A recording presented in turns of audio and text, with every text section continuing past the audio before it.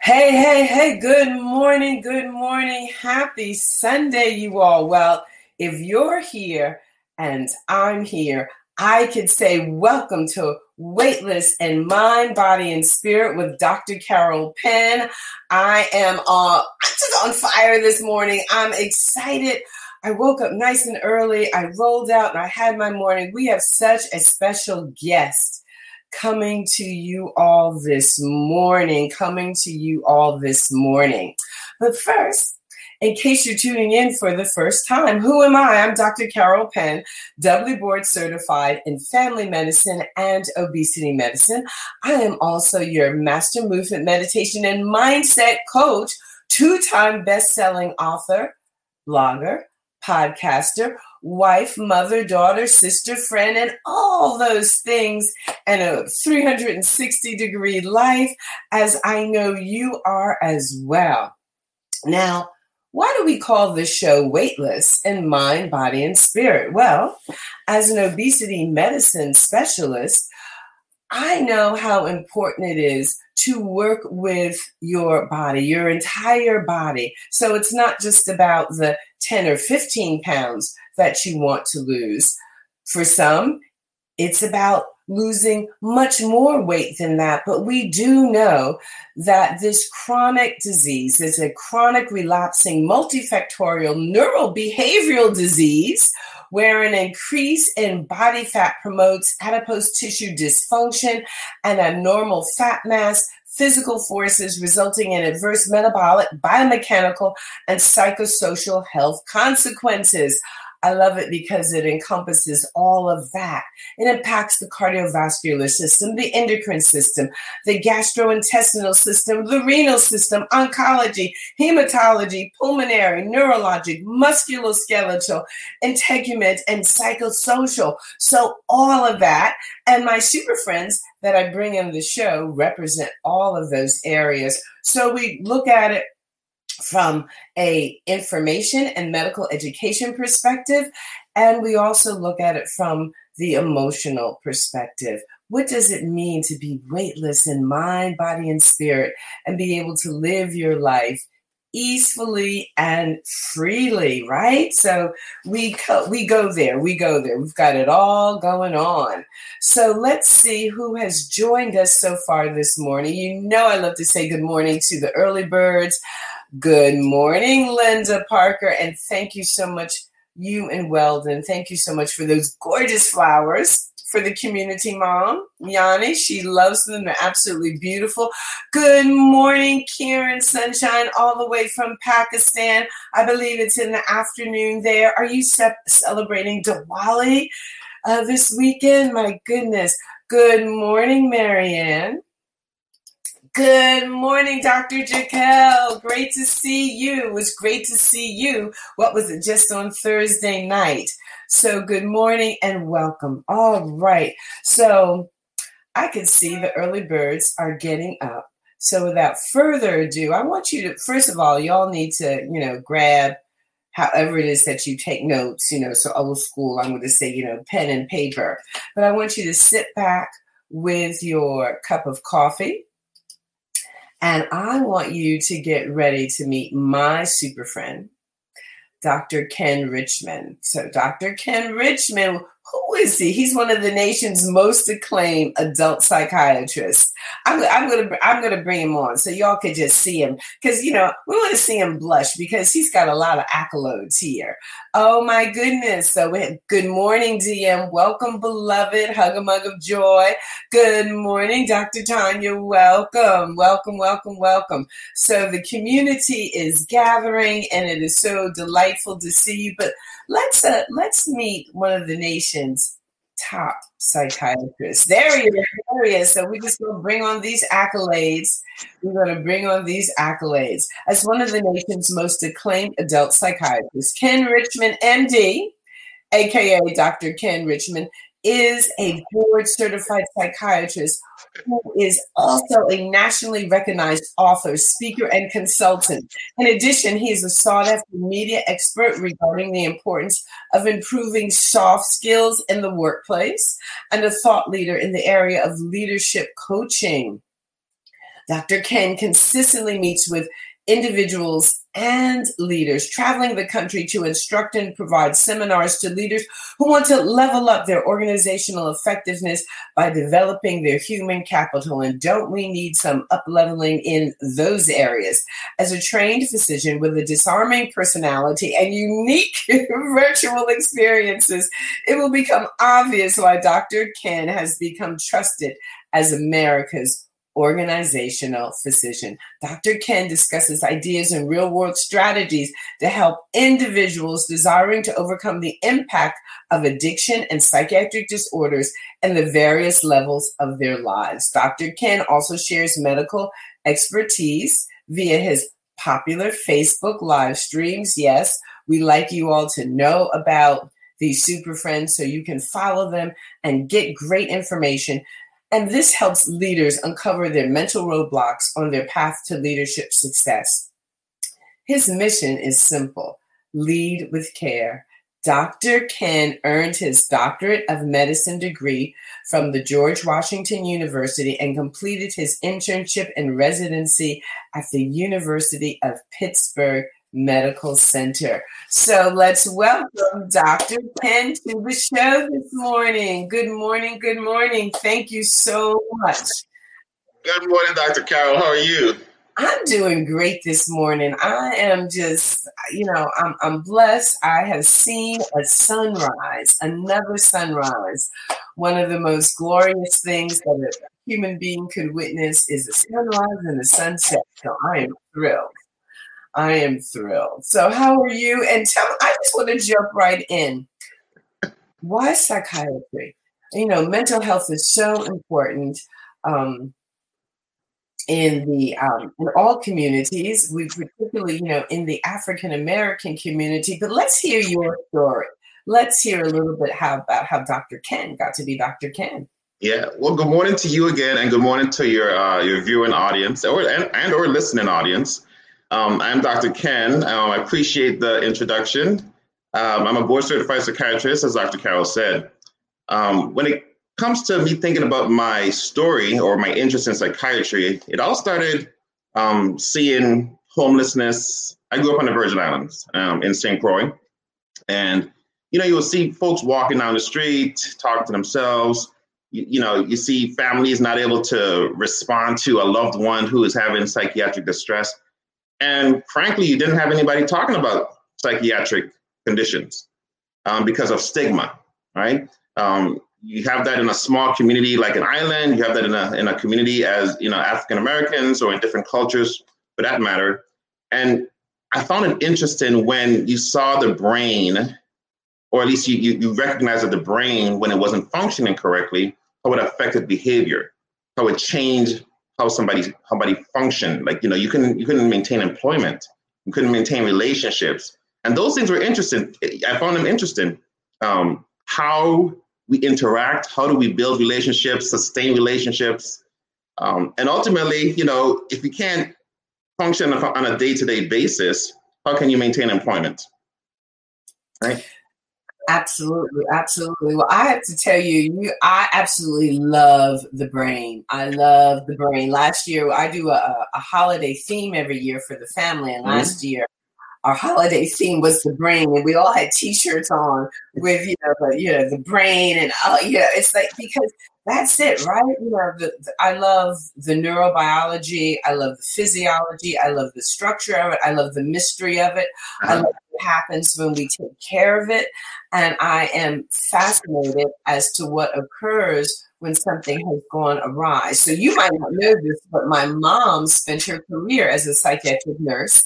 And she became the first African-American director of nursing at Marlborough State Psychiatric Hospital in New Jersey. So I grew up with this stuff. It was really, quite an education and an exposure as a young child.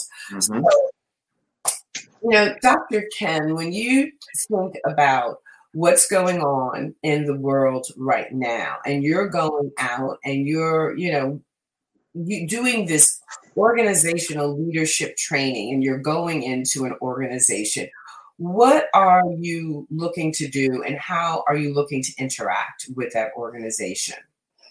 Well, first you're trying to identify the culture, right? What is a culture? Is it one where mental health is one of those topics that is talked about or shunned? Is it one where there's support being identified? You're trying to figure out ways how you can get your workforce to do more, to work more effectively? Or is it just, as we say, lip service? You're trying to check a box? Because, folks can tell when you're being genuine. I use the example of, if you're constantly being put down, let's say by a supervisor or a boss, and when you're in a crisis, that individual comes around you and they appear to be supportive, are you going to be receptive to that person in that moment? Or are you going to question their motives? Right? I think more than likely you're going to question their motives, because you're like, okay, you're always negative, and all of a sudden I tell you I have a significant issue, and now you're supportive.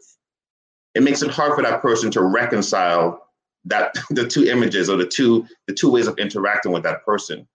And that leads to why people tend to withdraw. So you look at, yes, the culture, the leadership, how open are they in having conversations that are rather difficult to have?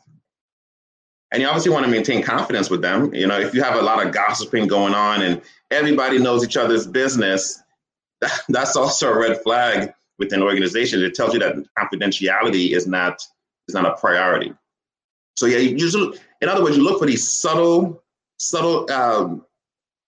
presentations of dysfunction, and then you try to target that and find ways of how you can alleviate that or remedy them. Little feedback there, so we have to do. So this is the behind the scenes. You have to mute, then unmute, and all this kind of stuff when we're doing these type of programming. So I have two thoughts about that, but we've got some very special viewers that I want to just bring on the screen for a minute to say hello. So good morning, Victoria. Victoria is one of the nation's top occupational therapists. So Dr. Jaquel, he's saying good morning, Dr. Ken. He's one of our top health coaches. So, again, we are, excited. So I don't know Sochi, but welcome, Sochi, and good morning to you. So excited that you're here. So, and my beloved is saying, mind your wants, because there's someone who wants your mind. This is so true. And good morning and welcome to Dr. Dietrich. Dr. Dietrich. So we know we love Dr. Dietrich. This is America's relaxation doctor. So we've got a great gathering here this morning. So one of the things, question that I'm putting out to you. So, at one point before we had this pandemic, you were actually going into organizations. So there'd be, there you are in the corporate boardroom, the stakeholders are gathered, and you're giving this in-person guidance. You mentioned the term, is your organization infused with the disease of gossiping? So people, don't feel that it's a safe place. And I, often think of people gathered around the water cooler. But now we're not gathered around the water cooler so much anymore. We've actually had to pivot and switch and go, people are, they're in the Hollywood squares, they're doing the Zoom and all like that. So how do you work with organizations in this virtual synchronous world that we're all working in now? And just remember to unmute. Yeah. So, and good morning to the guests that have shown up. The virtual world is just interesting. I think it's frustrating in some ways, helpful in others. In other ways. And when I think about, let's use an example with anxiety. Let's just talk about anxiety, because I think sometimes we have a lot of anxiety about even being on camera, even if it's in the comfort of your own home. So that's let's just put that out there. Let's say you had somebody who was, let's say they have social anxiety. They get nervous when they're around other people. You tell that individual, hey, now you can work from home. That person is going to do well. They're not around people, right? Because people is a trigger for that individual. Now you have somebody who is an extrovert, somebody who likes to socialize, and you tell that person, hey, we're going to work from home. they're not going to do as well, right? In other words, they're probably going to reach out in more ways to try to connect. And by doing so, that behavior can become overwhelming. So when you talk about how do you work with individuals who are now working in a virtual environment, you have to figure out, how does that person typically work? I mean, you have to be really, really mindful about what their personality is like, what their leadership style is like.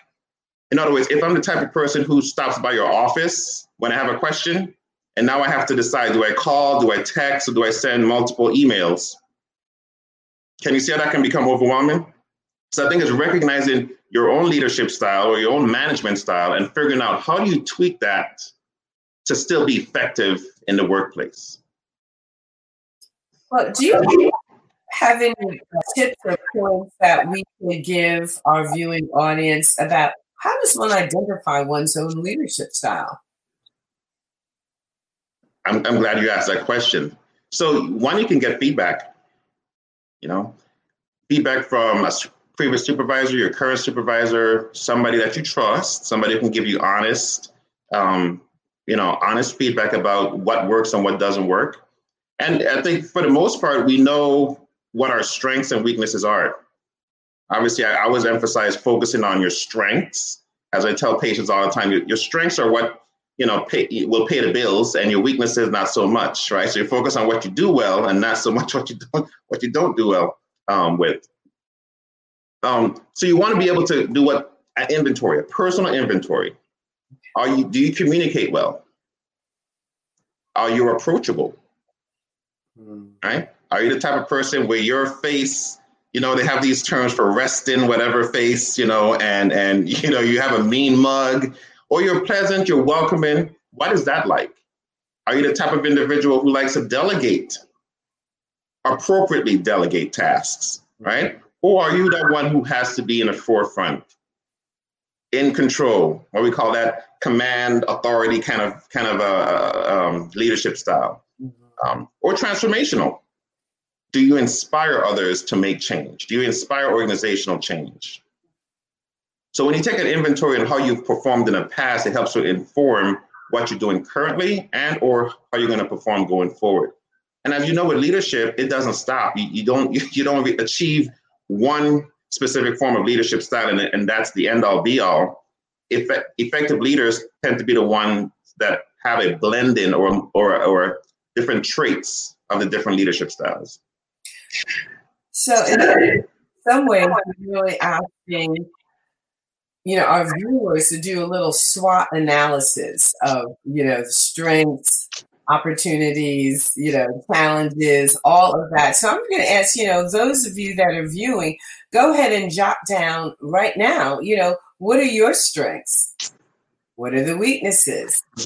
What are the opportunities, right? So you want to, look at all that. And I like to, if there is, an area of weakness, you can reframe that as an opportunity. This is a learning niche. This is a way that you can grow, because every single person who's viewing this morning is actually a leader. They are this is an audience of leaders. This is why, they get up. And, we're here, the early bird catching the worm. So strength, weakness, opportunities, and threats. So, what do you think of something that's going to, threaten you or throw you off of your game? And I also want to ask our viewers, and if you can do your little SWOT analysis right now and just think, 2 or 3 things in each of those areas, go ahead and drop it in the chat. Go ahead and drop it in the chat. And, we'll do some, get the Dr. Ken to do some laser coaching around your strengths, weaknesses, opportunities, and threats. All right. So, you can see his brilliance here. We want to experience that. And then also, I would like to ask a question of you all.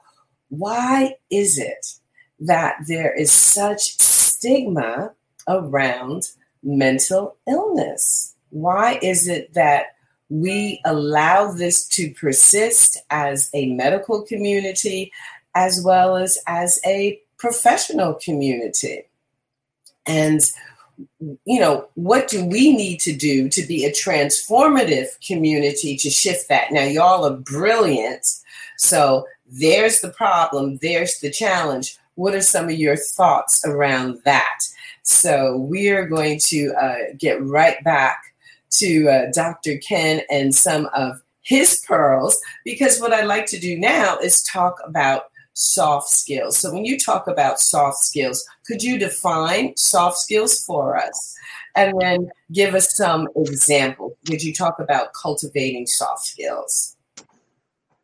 Yeah, that's a nice segue into, as you mentioned, weaknesses and really developing that. So yeah, it'll be interesting to see what the comments are on that. So soft skills, it's by definition, they are the intangible skills that someone has, the intangible presentation, intangible characteristics that someone has. An example would be empathy. Can I see empathy? Right? How do you develop that skill? Communication, right? That's a soft skill that's also there. So these are skills that effectively, they relate to interpersonal interactions, just your level of, it plays on your emotional intelligence, right? How in tune are you? How aware are you about your own emotions related to various circumstances that may come up in the workplace? What's your temperament like? Okay, so those are the soft skills that we typically experience. So an example would be, let's say you have a coworker, an employee, a colleague who recently lost someone. Do you know the words to use? How do you teach that? How do you teach someone empathy? We go back to medical school. Some of these skills are inherent, right? They're innate to us. It comes easy. Some of us, we learn it along the way by being in situations that would cause us to, hey, what did I learn from that experience? What did I learn about myself? What did I learn about the other person? How did I relate to them? So when I talk about that whole mission of lead with care, hey, I care about the fact that, you're in a state of distress, and I want to be able to alleviate that, or at least respond to it in some way that makes you feel like we're on the same page. Empathy, hard to teach, but it's really imagining yourself in that other person's or in that person's shoes. What are they feeling? What are they like? What do you imagine that experience is for them?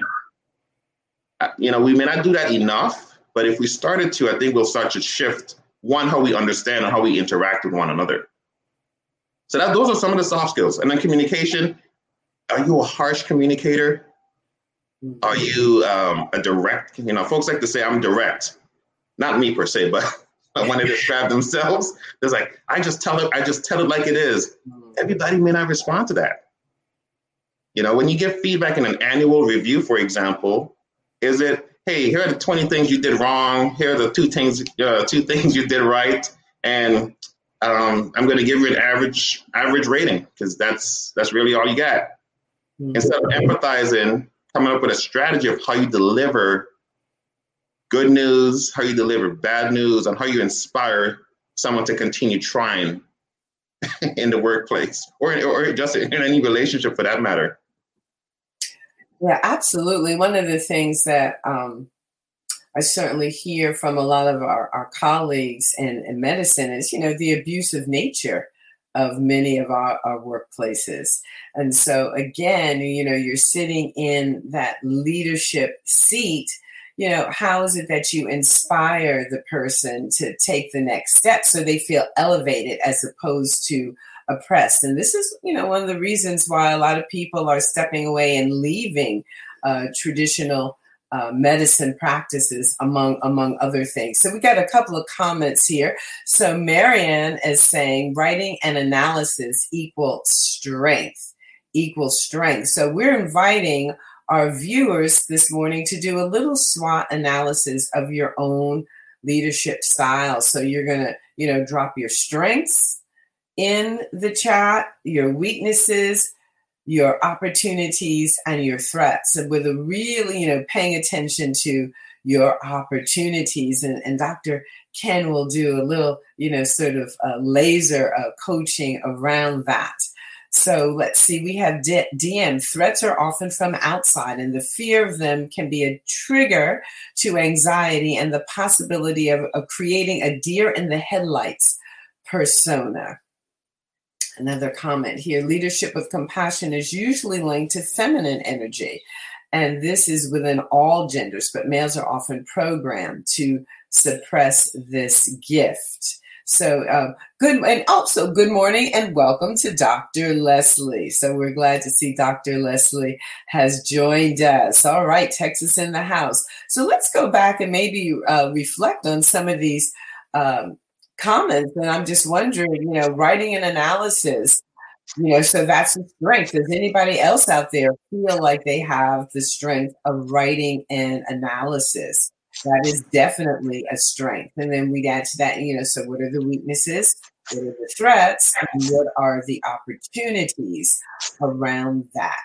So if writing an analysis is a strength, that suggests that this person might be more of a linear thinker. So, that analytical mindset and approach. So what might be some of the weaknesses to someone who's heavily analytical? What might be some of their threats? And what might be some of their opportunities, Dr. Ken? So I appreciate that question from Marianne Harrell. Thank you for that that comment. So a weakness could possibly be how long it takes to get to that point. Sometimes we can be over analytical. We can overthink a situation. The writing, we can deal with some mental blocks. No pun intended to the background there. Or writer's block. So then the information doesn't come as smooth as we would like it to be. Opportunities. Well, for one, it depends on how long you've been doing writing and analysis.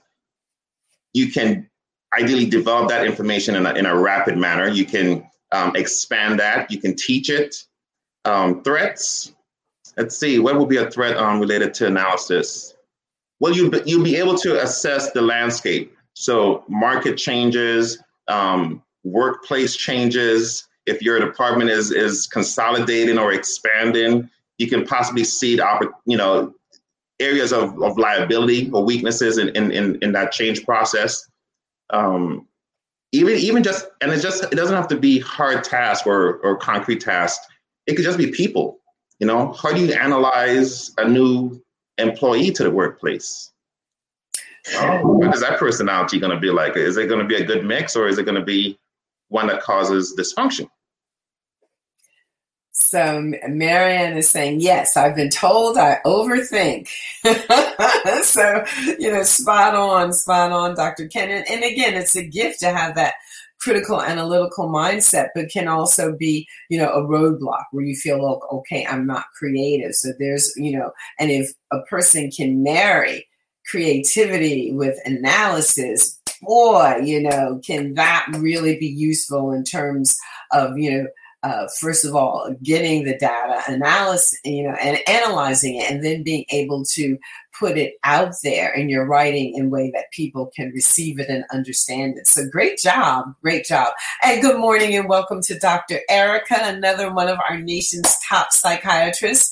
And now DM was talking about, his two comments about the deer in the headlights type of persona, and then, leadership with compassion being seen as a feminine quality, but seeing that, overall, as a strength. So how do we put those two together? So the weakness might be the deer in the headlights, but what are the strengths, the weaknesses, the opportunities, and the threats if we combine those two? Well, to the point of the current workforce where you have women leaving the workforce. I think one of the articles I read a while back said it was like 800,000 women since the pandemic have left the workforce in some capacity, either in part-time or left it altogether. versus 200,000 men. You see the difference there? So that feminine energy may be very different as we move forward with the new workforce and the new workplace. But when you talk about opportunity, so the strengths would be, hey, have a male person, a male gender in a certain position. Let's say it was held by a female before who led in a certain manner. I'm mindful of introverts versus extroverts. Certain position, if an extrovert is holding it, they can be very much engaging. An introvert, not seen as a weakness per se, but they may be able to internalize information a little bit better. So it's a lot of pluses and minuses there. So I think you can do a SWOT analysis based on that position being by an extrovert or an introvert. Feminine energy, masculine energy, you can add those little influences in there. Opportunities would be something like, how can that organization grow? How can that department grow? Who can you bring in? What would be a good fit? Because it's always a matter of fitness. If an organizational change is not in alignment with the culture, things are going to fall apart. It's just going to happen. If you're let's say you're in an industry where social drinking is the norm, quote unquote, the norm. It's like it's just what happens. Let's say you bring somebody who is opposed to drinking in that culture, you're going to have some clashes. They're not going to feel like you're one of them. You're not going to feel like you're a part of the group. Not that you have to be, but you have to understand the culture of that organization that you're coming into. So when we talk about threats, you can easily have somebody, vying for a position. The industry can change altogether because now you have somebody who's leading it who may not be on board with what the culture used to be. So again, I mentioned that the workplace is so dynamic. So dynamic. You really have to identify a case scenario and then do a SWOT analysis just based on that. Yeah. Otherwise, it will. You can go in so many different directions. You can end up getting lost with it. Absolutely. Yeah. Well, we're kids. So for those that are just joining, we're talking about different leadership styles, and we just decided to have some live, in the moment fun with it. And we're asking our viewers to do a SWOT analysis of your own leadership style. So what are your strengths, weaknesses, opportunities, and threat? And Dr. Ken is doing some real-time tips and coaching, and you all are just brilliant, and this is wonderful. So now we have from our beloved Dr. Dietrich, America's relaxation doctor. Overall, my strengths are compassion, empathy, and humor. Possible weaknesses, overthinking can also sometimes be too literal. So again, so Dr. Dietrich, what do you think the opportunities are? What do you think the threats are? And Dr. Ken, what do you think the opportunities are? And what do you think the threats might be? Humor is a good one. I know Dr. Dietrich as well. And I know that when she is in a good space, which she usually is, I'm in a good space. I usually, I put on her post, her laughter is contagious. I cannot watch Dr. Dietrich and be mad. I cannot be around Dr. Dietrich and be mad. So that's a strength. She's able to uplift individuals that are around her, which is why she's called her America's relaxation doctor. Or #RelaxWell.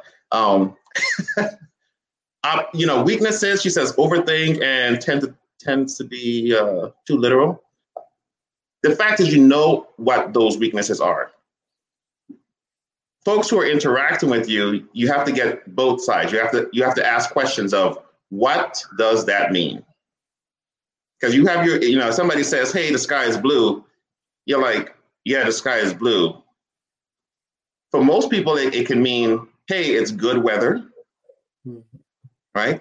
It's, the sun is shining, birds are chirping. It's a good day to be on the beach. It's a good day to, have an outdoor event, right? But if you're taking it as literal, the sky is blue, and you ended at that point, that is all you took from that communication or from that interaction. So yeah, being literal is okay, but you want to balance it out. Everything should be balanced as much as you can do that. Beautiful. All right. So here from DM, laughter is the most inexpensive and effective prescription a doctor can give. Yes, it is wonderful to laugh. It is wonderful to laugh. And it is good medicine. There's a whole practice around yoga called laughter yoga, where, we just get people into a nice deep belly laugh. It also burns up some calories. So it's good. It starts getting those endorphins, talking about the brain. So when we get those endorphins and we get the neurotransmitters flowing and balancing, that's all really wonderful. And good morning and welcome to the show, our beloved Patricia.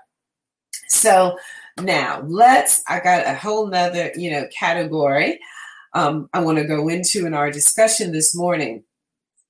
All right. So here we're in the middle of this pandemic.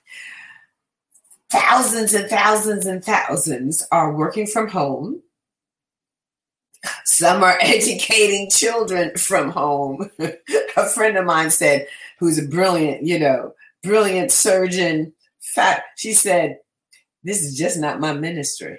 It's just not my ministry. She has 2 boys, and I so appreciate that about her for recognizing that's not her strength. That's not her gift. Let's see. So then we've got, if we're, cohabitating, we have, partners living at home. I've had people talk about the marital strain. Like, look, I said for better or for worse, I said in sickness and in health, but I didn't say nothing about lunch every day. And that's from another orthopedic surgeon that I know. Stressful. Who's on what computer? What room? What are some tips that you can give to all of us for managing in this environment? Yeah, we thought the workplace was dynamic. Our home life is dynamic too.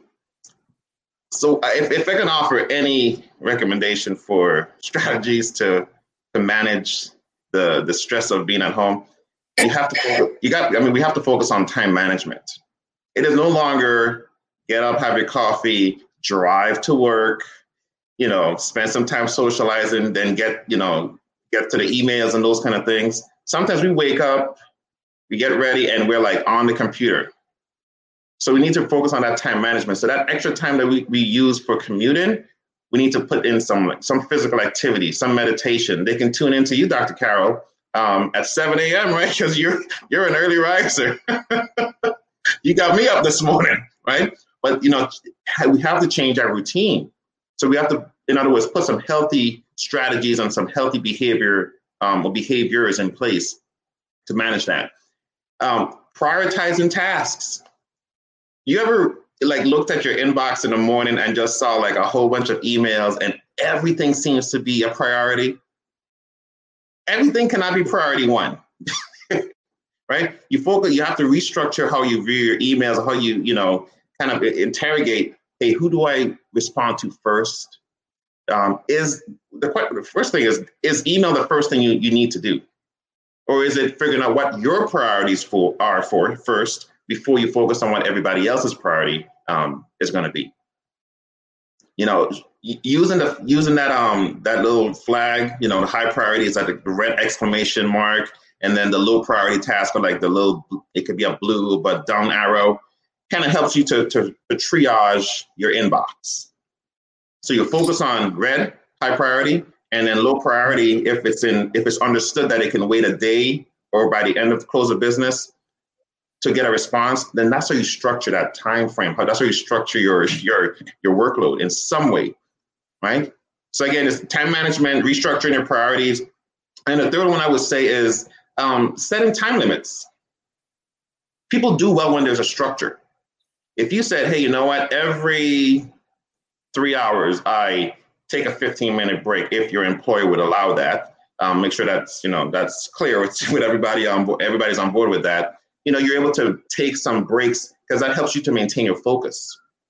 If I know I have to drive 3 hours and, I know I have enough energy to do that, I can focus on doing that. But if you tell me I have to drive 16 hours, I'm like, oh goodness, 16 hours. I don't have the time for that.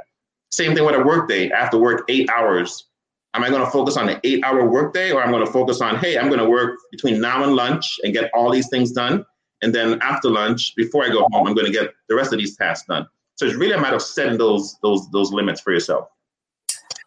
Excellent. We have some comments and then another question that is going to take us down another avenue. So DM is saying, I find compartmentalization versus multitasking a major shift that works for me. So thank you for that. And you see me, peeking in the background. So yes, for those of you that don't know, DM is my husband. So that is me there peeking over his beautiful shoulder.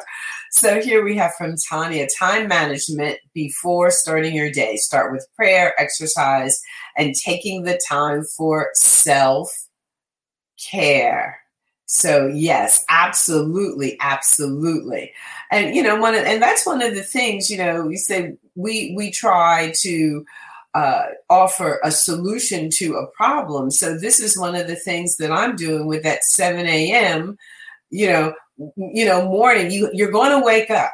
You have your work day. A lot of us no longer have, an hour commute in the morning or 45 minutes or a half hour or whatever it is. And we don't have that in the evening. So can you take that time to really get yourself set up, organize it? And I'm talking about, the inside map. So you mentioned, to, come to your day with that meditation, organize your morning. Recently, I have added going outside at sunrise and going outside at sunset to stop and notice, that is one of the most, people, we collect pictures of sunrises and sunsets, and each human being has a finite number of sunrises and a finite number of sunsets. Now, I ask you viewers, how many more you're going to miss? How many more you're not going to notice? The most extraordinary beauty comes to us day after day after day, and yet most of us don't take the time to stop and take that in. So I invite you to take that on. It's really been delightful for me. So here, Patricia is saying there's nothing better than hitting delete all to my inbox. There you go. That's how you solve it right there. You just get rid of it. All right. So now Marianne has a question. So I told you, Dr. Ken, these folks get up early and they're ready. This is not a sleepy audience. So Marianne is saying, what has changed in the last 5 years in terms of treating individuals with mental disorders? I appreciate that question, Marianne. I think we're talking about it more. And, the good and bad of doing that is that in some areas, that's all we're doing. We're talking about it more. When you think of a mental health treatment as an entity, there's a lot of disparity in that. Physical health, in other words, your primary care physicians or primary care team. When it comes to reimbursement, there's this distinct difference in how a mental health professional would get paid or reimbursed versus your primary care or other specialties. So there's that discussion that's being had right now. A lot of lobbying, a lot of advocacy going on in that area. We have celebrities who are now more vocal about it. You look at people like Taraji. She has her foundation. You have other hip hop artists that are out there who are now more visible or putting it out there: bipolar disorder, postpartum depression, for example, and obviously the big ones are things like suicide. As frequent as those instances are, we have a lot of stress, no endpoint. You have financial stress, familial stress, you have substance abuse, you have just societal stress. So those are a lot of things that individuals, we're all dealing with. For some of us, it's becoming overwhelming. And I think that at the very least, we are engaging more. We had the AMA president, so she was visible during, much of the pandemic. putting, at least a face for what psychiatrists look like, the input that can be offered, the medical, in terms of, yes, we are doctors, having patients be more open to have the conversation, and doctors, your primary care professional, healthcare professional, being able to ask those questions. How are you doing? Not, is everything okay? Question mark, and you hope that it's a yes. It's like, how are you doing? Like, ask that question and really being genuine and really being curious about the answer that you're going to get. One of the things in the primary care world is that we're seeing more anxiety, more mood disorder as relates to the long-term sequelae of COVID-19. And again, what is the response going to be from the medical community? Because this is a part of treating the entire person. So I think, I just implore the primary care specialists that are out there, in our audience to read, to educate, to be prepared to rise up and ask that question. Tell, how are you doing? And then being able to offer resources. Sometimes a patient just really needs to answer that question, and that helps them feel taken care of, heard and seen and listened to. So now we have a comment here. Linda, we have to peel back the shame of asking for help, especially in minority communities. So there is shame and embarrassment. We'll let Dr. Ken chime in on that. And then we have another comment from Mary Ann. Yes, so oftentimes you have patients, communities who are not seeing individuals that look like them, right?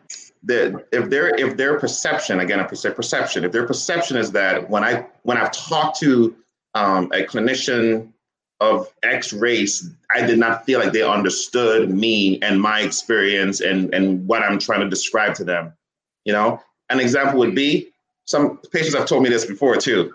Hey, doc, if you've never had a substance abuse disorder, how can you treat substance abuse, right?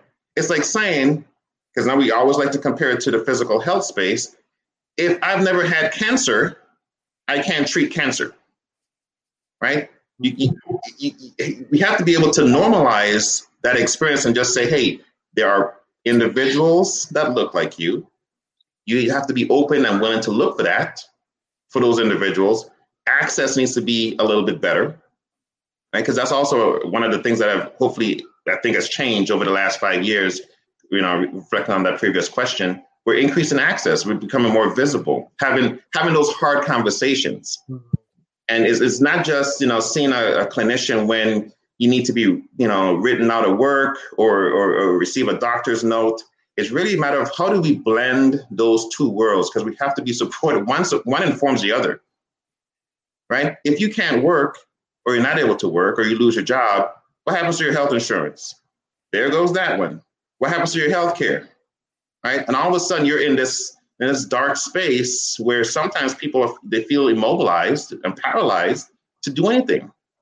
Let's say depression increases. How many times are you going to see someone before they say, hey, you know what? I think your symptoms, call it what it is. I think your symptoms are clinical. I think this is more than sadness. It is more than, saying something bad happened and you had a normal reaction to a negative event in your life. Now, this is affecting how you function from day to day, how you maintain relationships, right? Marriages. If all of a sudden you were engaging and affectionate and now you're disengaged, you're no longer as affectionate, you're no longer responsive to your significant other, like that's a significant change that you can experience. So yeah, peeling back the layers and really, really focusing on, identifying with individuals who can move you forward instead of staying stuck. That's going to be key to addressing stigma as well as, promoting that conversation. All right. Well, thank you. Thank you, Dr. Ken. So Mary Ann coming back with thank you. What's the likelihood of offspring having the disorder, and might they be able to cope with it better than a parent?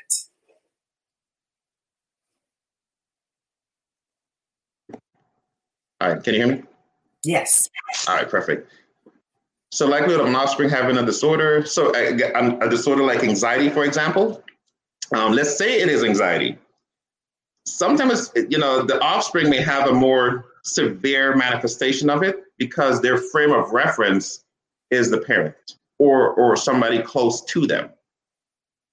Let me just clarify that. If a parent is very anxious, let's say they had a panic disorder, they had a fear of being outside of their house, what they would translate to the child is stay indoors, do not leave the house. Outdoor, danger; indoor, safety. So that child would grow up with more experiences and clear-cut examples of what anxiety is like, what to do and what not to do. If that child, if that offspring is presented with opportunities or is recognized what's going on with the child, they can get treatment, at least assessed earlier. Treatment can start earlier, and the prognosis could be better. So those would be things to look out for. But again, it really depends on what is that example that they're seeing and what's their frame of reference. Oh, excellent. Thank you. So the next statement, I think you're probably going to address those healthcare professionals in the community that, they're not all of the medical community deals with psychological issues, emotional issues well. We need training. We need education because, at what point are emotions not a part of who we are? So from Patricia, I've been in the hospital since August. Once I tell a doctor I have depression, they drop me. So how, what can you offer to those of us that are healthcare professionals? Where do we go to get that extra training or that information that allows us to treat the whole person, that has us not be afraid of a person who's presenting the depressive symptoms or just wanting to avoid, that whole area, the psychological milieu, if you will? So, just to reach out to Patricia, and I'm sorry that's the experience you're having when you interact with the healthcare setting. Hopefully that can change. And one of the things I would suggest to either you and healthcare professionals in general is reaching out or identifying what that local psychiatric society is in your area. Every state typically has one. Right, there are different branches. So I would reach out there, go to their website, their executive directors, there's obviously an email, get that additional information, find out, if the doctors, psychiatrists are accepting new patients. Find out who they are. You can always call your insurance company for sure, but they may have more information on their local website that you can access. From on the healthcare professional side, doing the same thing, but there may be a colleague that you can collaborate with, right? As you know, Dr. Carol, I launched Richmond Medical Services about 2 weeks ago now. 2 weeks. 2 weeks, yeah. The time was flying. And one of the arms of that company is to consult with, primary care professionals regarding, mental health. Patients with mental health conditions that they're struggling to manage, more or less in a consultative role, but it increases access to some degree. And obviously, if it's a state that I function in or I have a license in, being able to assess that patient and assist that healthcare professional with managing the condition, I think that's at least an opportunity, an option that can be presented to not only healthcare organizations, but also for patients. Again, it's a matter of increasing access, decreasing stigma. It's a win-win on all fronts if we really, really hone in on that. Yeah, absolutely. And one of the things, looking at my own family history and looking at individuals, who have struggled in this area, it is so, I love the word that you use, normalize. Normalize, we need to normalize, we have our mental health, we have our physical health, the two are intertwined. Sometimes it's from the head down, other times it's from the body up, so that we move away from the shame. We need to, certain things seem to run in families. I ask people to really, look at the medical narrative of their family history, to explore that. And, what are the themes? Is anxiety a theme? And is this related to intergenerational or historical trauma being passed from one generation to the next? I think, again, these are kind of, new avenues and different approaches to tapping in that just shows, trauma comes to us all. It is not something that happens over there to somebody else, but it is a lived experience and part of the total rainbow, if you will, rainbow of experiences of being human, and that there are professionals in the world that can support you with that. And it is important, each state, and here in New Jersey, unfortunately, there is a shortage of mental health care professionals. And, that is, very, very, very challenging. So we need the primary care, this is an opportunity. You need to step up and at least understand it at the level of, 101. So yes, Linda and Patricia are sharing some ideas, and this is wonderful. So we have a really engaged, supportive community. We help each other out. It is the beloved community, and that's also. So I'd just like you to have the last word to talk about the importance of belonging, the importance of being a part of a community, and how this helps us in our mental health, have to optimize the health and wellness. Yeah, social connectedness is huge. Your support system. We think of self-help groups, things like AA, Alcoholics Anonymous, Narcotics Anonymous, etc. They create a family or a support system that should allow them, or will allow them, to stay the course in terms of their recovery, stay the course in terms of being held accountable, right? So that support system needs to be in place. So figure out what that support system looks like is going to be different for everybody. It could be one person, it could be a team of individuals, but they have to be individuals that move you forward and not keep you stuck. They also have to be individuals that hold you accountable. I oftentimes it's simple things as, hey, are you taking your medications regularly? When you take them, you do well. Are you going to therapy as often as you should? When you do, you manage your stressors well. You don't let things build up and overwhelm you.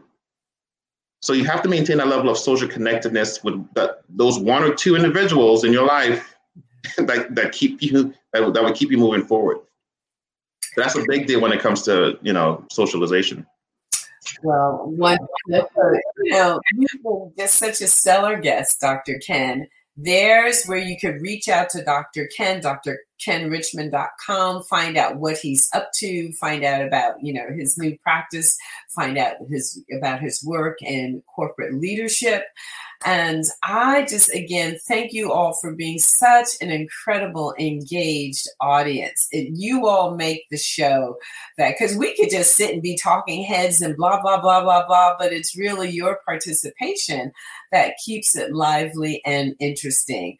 So now before I sign off today, just want to let you know what's coming up in the world of Dr. Carol Penn and Weightless and Mind, Body, and Spirit. Next week is our final show of the season. So I'm so excited, and we are going to be discussing gratitude, the science behind it, personal applications, and really creating and holding the space for, so we're in the middle of the pandemic. This is our first COVID-19 Thanksgiving. Hopefully it'll be a last, but there's ways that we can shift.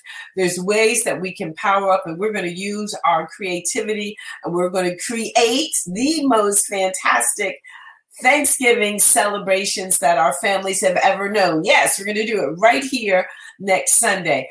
During the week, same thing. Meditation in a Time of Madness, the morning show. I'll be with you Monday through Thursday. We got to get ready for, again, the gap. My shows run an 11-week cycle. So Dr. Carol is going to have a little retreat So Thursday, the 19th, will be the final for our fall season. And then we take about a month-long break. So we're having people,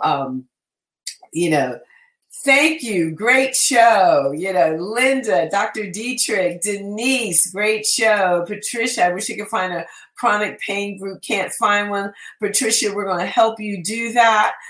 Dr. Tanya, thank you. Have a blessed day. Victoria, thank you for another great show.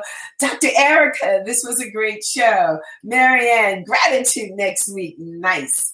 And let's go ahead and let's have the audacity to pivot and create the best Thanksgiving that we ever did. Despite it all, we could do it. That's the challenge. So once more, Dr. Ken, take us out with the last word. Thank you, Raymond. Thank you.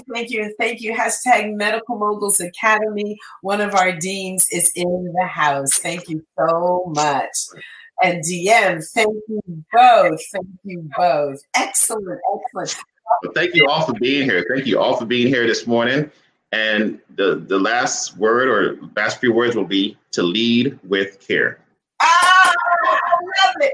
Lead with care. Listen, y'all, I'm going to sign off. Happy, blessed, joyous Sunday. And Dr. Ken, I can't thank you enough. This was delightful. Thank you for having me.